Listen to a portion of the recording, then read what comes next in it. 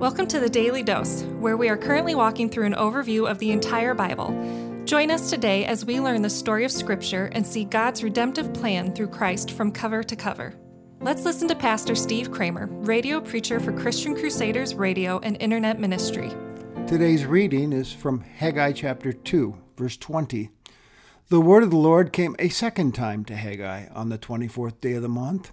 Speak to Zerubbabel, governor of Judah, saying, I am about to shake the heavens and the earth, and to overthrow the throne of kingdoms. I am about to destroy the strength of the kingdoms of the nations, and overthrow the chariots and their riders. And the horses and their riders shall go down, every one by the sword of his brother.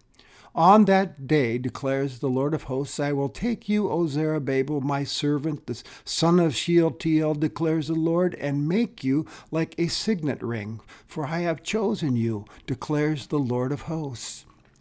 There are actually two restorations happening in the book of Haggai. The first is, as we've seen, the restoring of the Jerusalem temple. And in today's passage, we see the restoring of the kingly line of David. Let me explain. Years before this, Zerubbabel's grandfather, Jeconiah, who was the last king of Judah before the Babylonian exile, had received the word from God through the prophet Jeremiah, saying that even though Jeconiah was the signet ring on God's right hand, because he was a king of the lineage of David, God was now pulling off that ring because of his disobedience. This was serious. The signet ring back in those days signified kingly authority. These rings had a special impression upon them, a stamp of sorts that was used to seal official documents that the king sent out. The seal meant that the king stood behind the message and it had better be taken seriously and obeyed. So this was a symbol of honor and authority. And God saw the kings of David's lineage as his signet rings, his royal representatives in the world carrying out his message and purposes. At the time of Jeconiah, that honor and authority was now stripped away by God. The kingly line appeared to be at an end, and he would be taken down. Now the question was, what becomes of God's promise to King David's descendants? That they would rule forever and carry out God's plan to lead his chosen people in restoring his broken world. Well, in our passage for today, we see God is reversing his judgment and restoring the Davidic line through Zerubbabel. Although Zerubbabel himself didn't have the opportunity to sit on the Jewish throne, through him the Davidic line was restored nonetheless. The ring was going back on God's finger.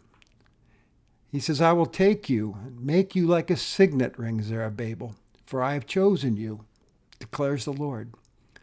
This message must have brought great comfort and excitement and encouragement to Zerubbabel during that discouraging time as he led as a governor.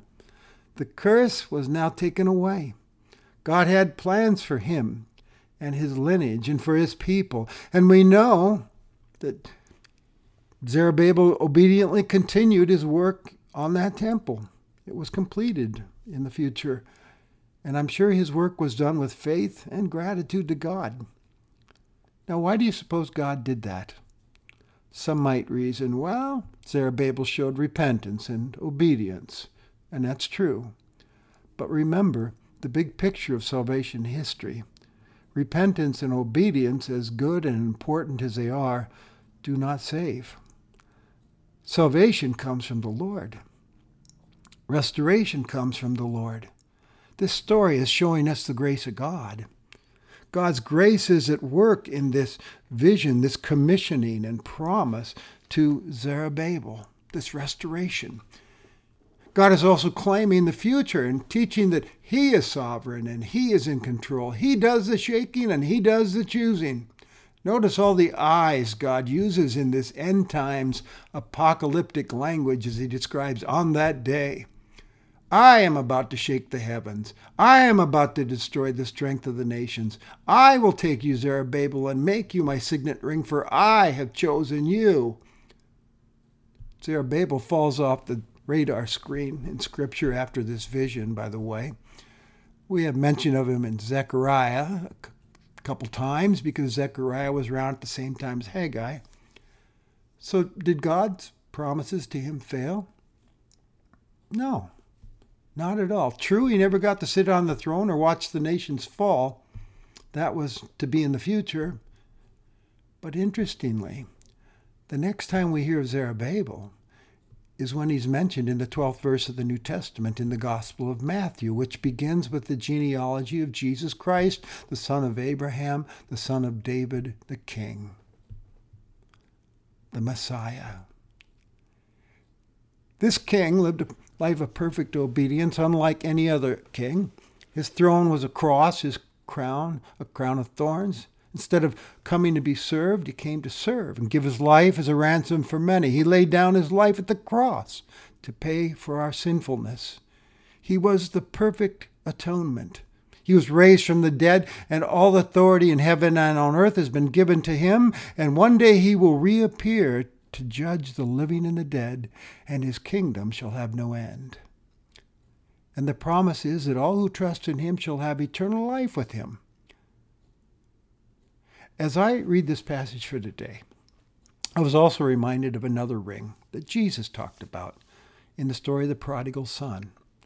When the prodigal son, who had really messed up his life and dishonored his father, came home, the father welcomed him, and he put on his son the best robe and shoes on his feet, and he put a ring, the family signet ring, on his finger. This was an act of grace.